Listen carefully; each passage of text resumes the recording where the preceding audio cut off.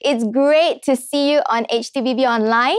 I'm Priscilla, and I want to speak to you today about being gifted. I'm not sure if you've ever watched the movie called Gifted. Now, if you haven't, then spoiler alert. It's a story of 7-year-old math prodigy called Mary Adler. Her uncle wanted her to have a normal life, so he sent her to regular elementary school. And on the first day of school, Mary was bored to death at math class. 2 plus 2 equals 4? Are you kidding me? Mary said out loud. So her teacher got her to stand and solve complicated mathematical equations like 1,200 times 465 without a calculator. And instantly, Mary got it. I don't even know the answer to that, but if you do, I want you to type it into the chat and our online chat host will let you know if you got the right answer. Now, when her uncle came to pick her up from school, Mary's teacher ran towards him and said, "I think your child might be gifted." See, by the end of the story, Mary went on to pursue a career in mathematics. You see, we as followers of Jesus, we are all like Mary Adlers in the kingdom of God. Each of us are born on purpose for a purpose. But this purpose which God has prepared for us cannot be fulfilled with just our natural abilities. So how then do we fulfill God's purposes for our lives? Now, it's true, the Holy Spirit, your Father in heaven, has put inside of you spiritual gifts to empower you to fulfill your God-given destinies. You are gifted.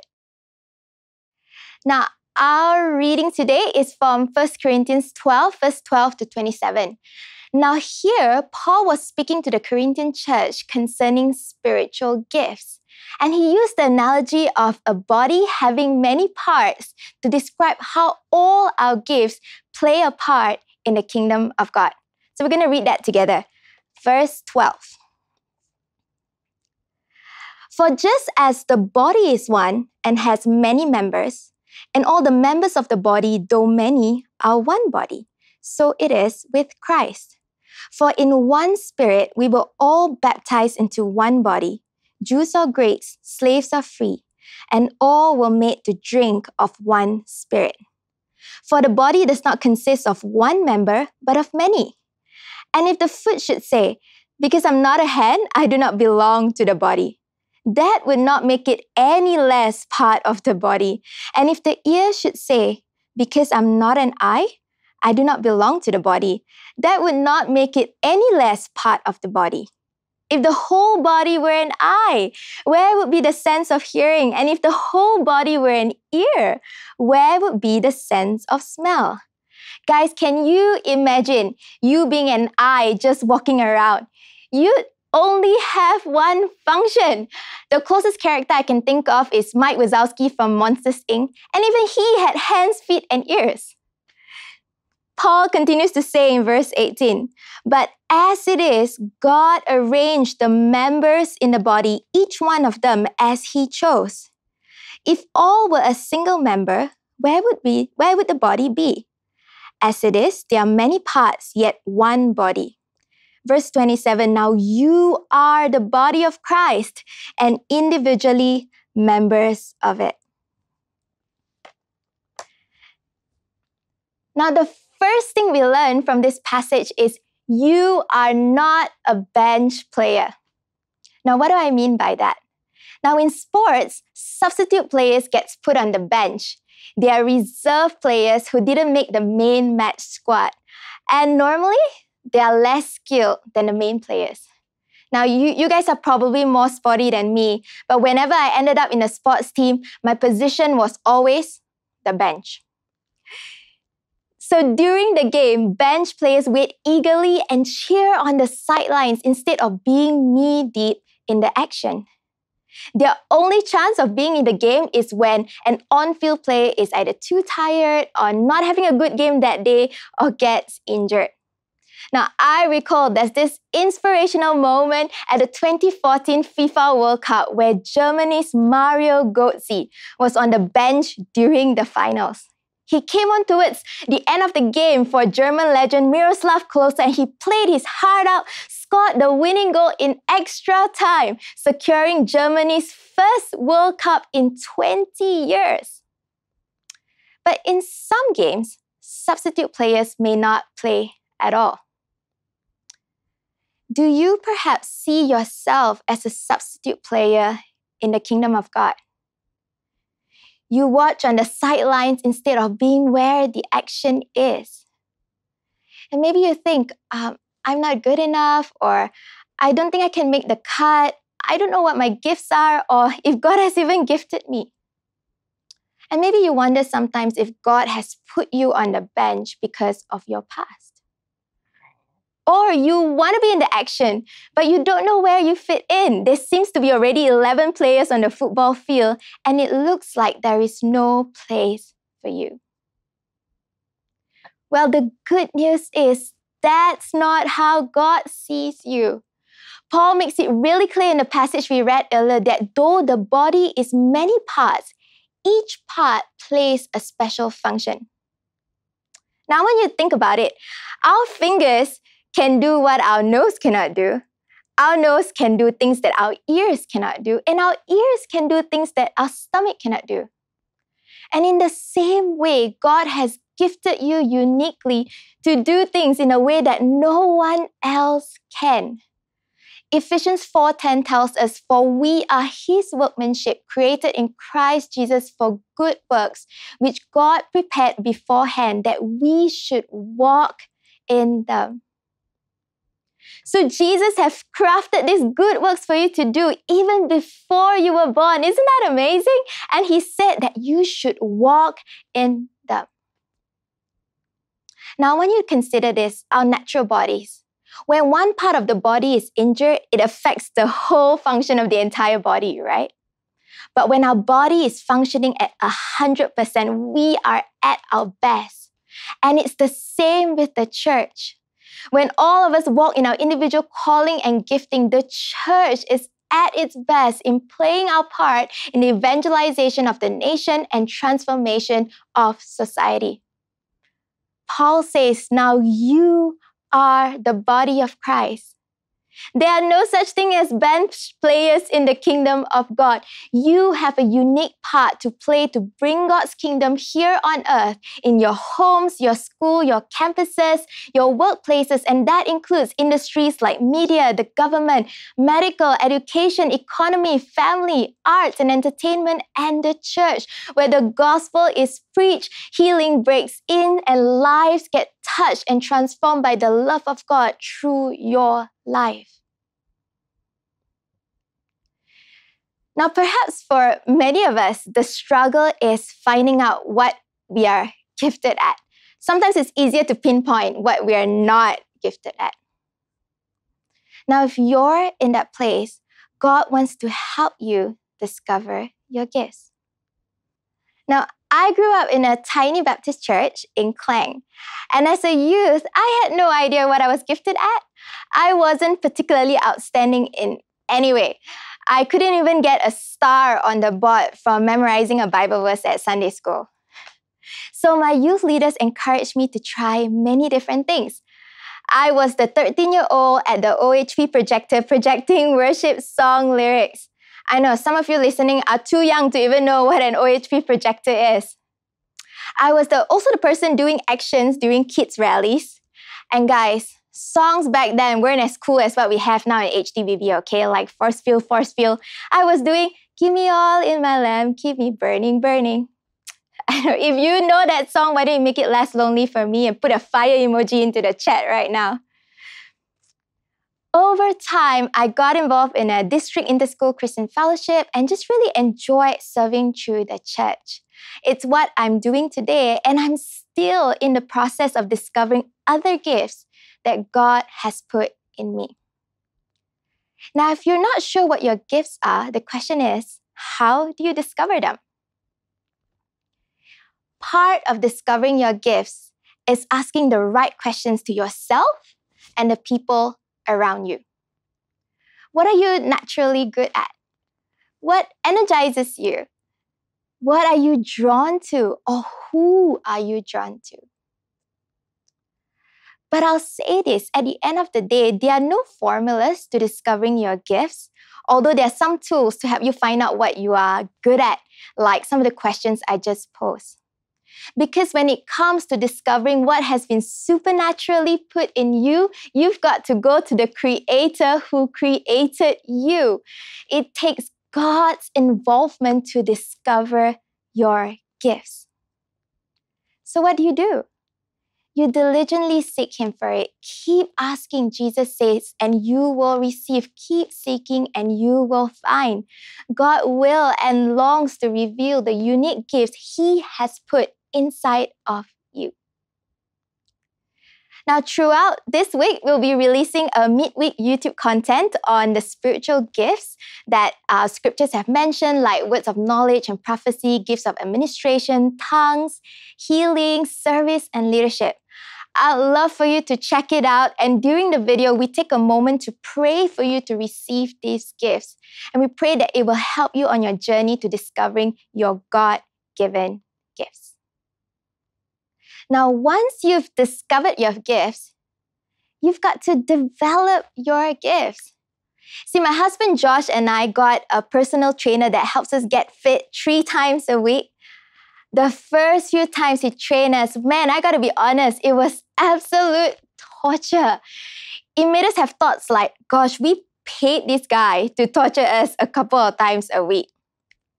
He made us work out muscles we probably have never strengthened before. And after each workout, we needed a whole day to recover.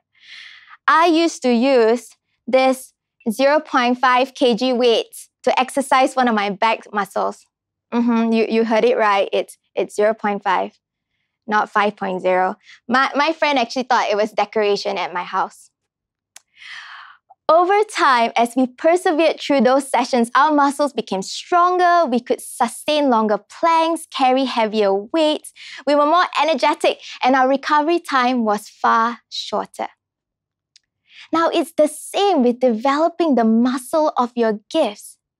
The gift in itself possesses potential to make an impact, but potential is only where it begins. Paul said to Timothy in 1 Timothy 4, do not neglect the gift you have, which was given you by prophecy when the council of elders laid their hands on you. Practice this thing, immerse yourself in them so that all may see your progress.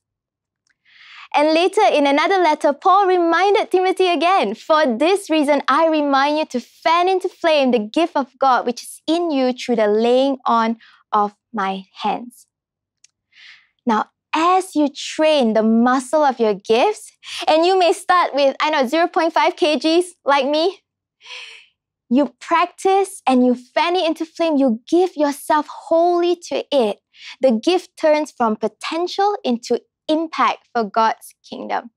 Your gifts grow from exercising them and not just leaving it dormant. And I tell you, there's going to be days like what Josh and I felt during our physical training, where you'll feel the pain and the cost of developing those gifts. And you may even ask God, is this even worth it? Now, if you're in that place, I believe God wants to assure you that it will develop your character and it's going to strengthen your faith, which the Bible says is more precious than gold.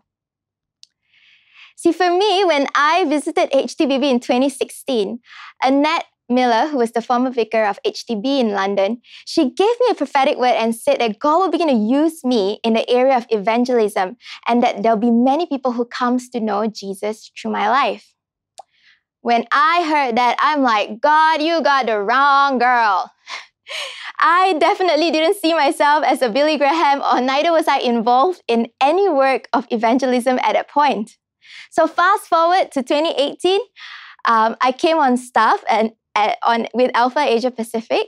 And yes, some of you would know, Alpha is an evangelistic tool that gives people an opportunity to discover and develop a relationship with Jesus. My role at Alpha is not like Billy Graham, but really to serve the Alpha national offices in the region behind the scenes. involves mainly sitting behind a computer, especially since COVID, to work on strategy and product development, finance, project management, and cross-cultural team management. There were some areas like finance that I was not a natural at. Like, guys, when I see lots of numbers, I just see stars. Like, clearly, I'm no math prodigy. There were some of the areas that I was more inclined to, but the context of Alpha was new to me. So for the last couple of years, from behind the scenes, I really needed to give myself to practice, learning new things, relearning some things in COVID times, get feedback, receive corrections, and practice some more. You see, even though a gift was imparted in me through Annette's word, I still needed to develop that gift, and I'm still developing it today so that I can serve the kingdom of God effectively. People always say practice makes perfect, right? And that is true, but I also say this. Our practice to develop our gifts in the secret determines the measure of our public impact. And I'll say that again. Our practice to develop our gifts in the secret determines the measure of our public impact. So don't just stop at discovering your gifts. You've got to develop your gifts. So we've learned that all of us are gifted. And we're not bench players in the kingdom of God. And God wants to help us discover our gifts. And then we've got to develop it. Now I'll end with this. That one of the things that could stop us from discovering or developing our gifts is comparison. You see, when Paul spoke to the Corinthian church in the passage we read, there was a culture of elevating certain types of gifts to the point that those without those gifts felt like they weren't part of the body. It created division among them. And just like the Corinthian church, it's easy for us to fall into the trap of comparing which are the more premium gifts. And often we think the most important gifts are the ones that are seen on the platform. Just think about it in the context of our human body. We often pay attention to what we see on the outside, right? Oh, that person has great facial features or strong arms. But on the inside, they are vital organs keeping the body alive and functioning. Paul says this in verse 21. The eye cannot say to the hand, I have no need of you, nor again the head to the feet, I have no need of you. And on the contrary, the parts of the body that seem to be weaker are indispensable. So you who have been serving in the secret, you've been behind the computer serving, or you've been reaching the unreached group of people in the secret, you are indispensable. Kingdom work happens everywhere, not just in church or on stage or HTBB online. So you who have been using your gifts in the marketplace, you are indispensable to bring the kingdom of God into your sphere of influence. And especially now that we can't gather in the church building in Bukit Bintang, you are the church. You are the people called and sent out to make an impact where He has placed you. So when it comes to spiritual gifts, as a body of Christ, this is what we can do. We can swap comparison with celebration. Paul says in verse 23, and on those parts of the body that we think less honorable, we bestow the greater honor, and on our unpresentable parts are treated with greater modesty, which our presentable parts do not require. But God has so composed the body, giving greater honor to the part that lacked it, that there may be no division in the body, but that the members may have the same care for one another. So we are called to celebrate, to give honor to each other's gifts, especially the ones that are deemed less obvious, because these gifts that has been freely given to us are not meant for us. It's definitely not meant to tear each other down. It's meant to build each other up. And in a world that is divisive and so easy for us to get caught up in comparison, the church can live differently by uniting and celebrating one another. Nicky Gumbel said this: I used to look at other types of Christians and ask, what's wrong with them? But these days, I ask, what's right with them? What can I learn from them? And what do they have that I need? You see, our unity is not based on us having the exact same gifts, or that we behave in exactly the same way, or even that we agree on every single thing. Our unity comes from God's unconditional acceptance for who we are and just as we are, and that we all belong to the same Father in heaven. We are family. And more than ever, we need unity today because it's so easy for us to feel disconnected from the body of Christ. We haven't been able to see each other the way that we used to. So all the more, friends, let's use our gifts to serve, love, and build each other up. As the Apostle John puts it, if you love one another, God lives in us, and his love is made complete in us. Amen. Now, right now, we are going to pray and ask the Holy Spirit to come and fill us. Why don't, wherever you are, if you could, you can stand and just put out your hand and just bring our lives before the Lord. I'm going to pray. Come, Holy Spirit.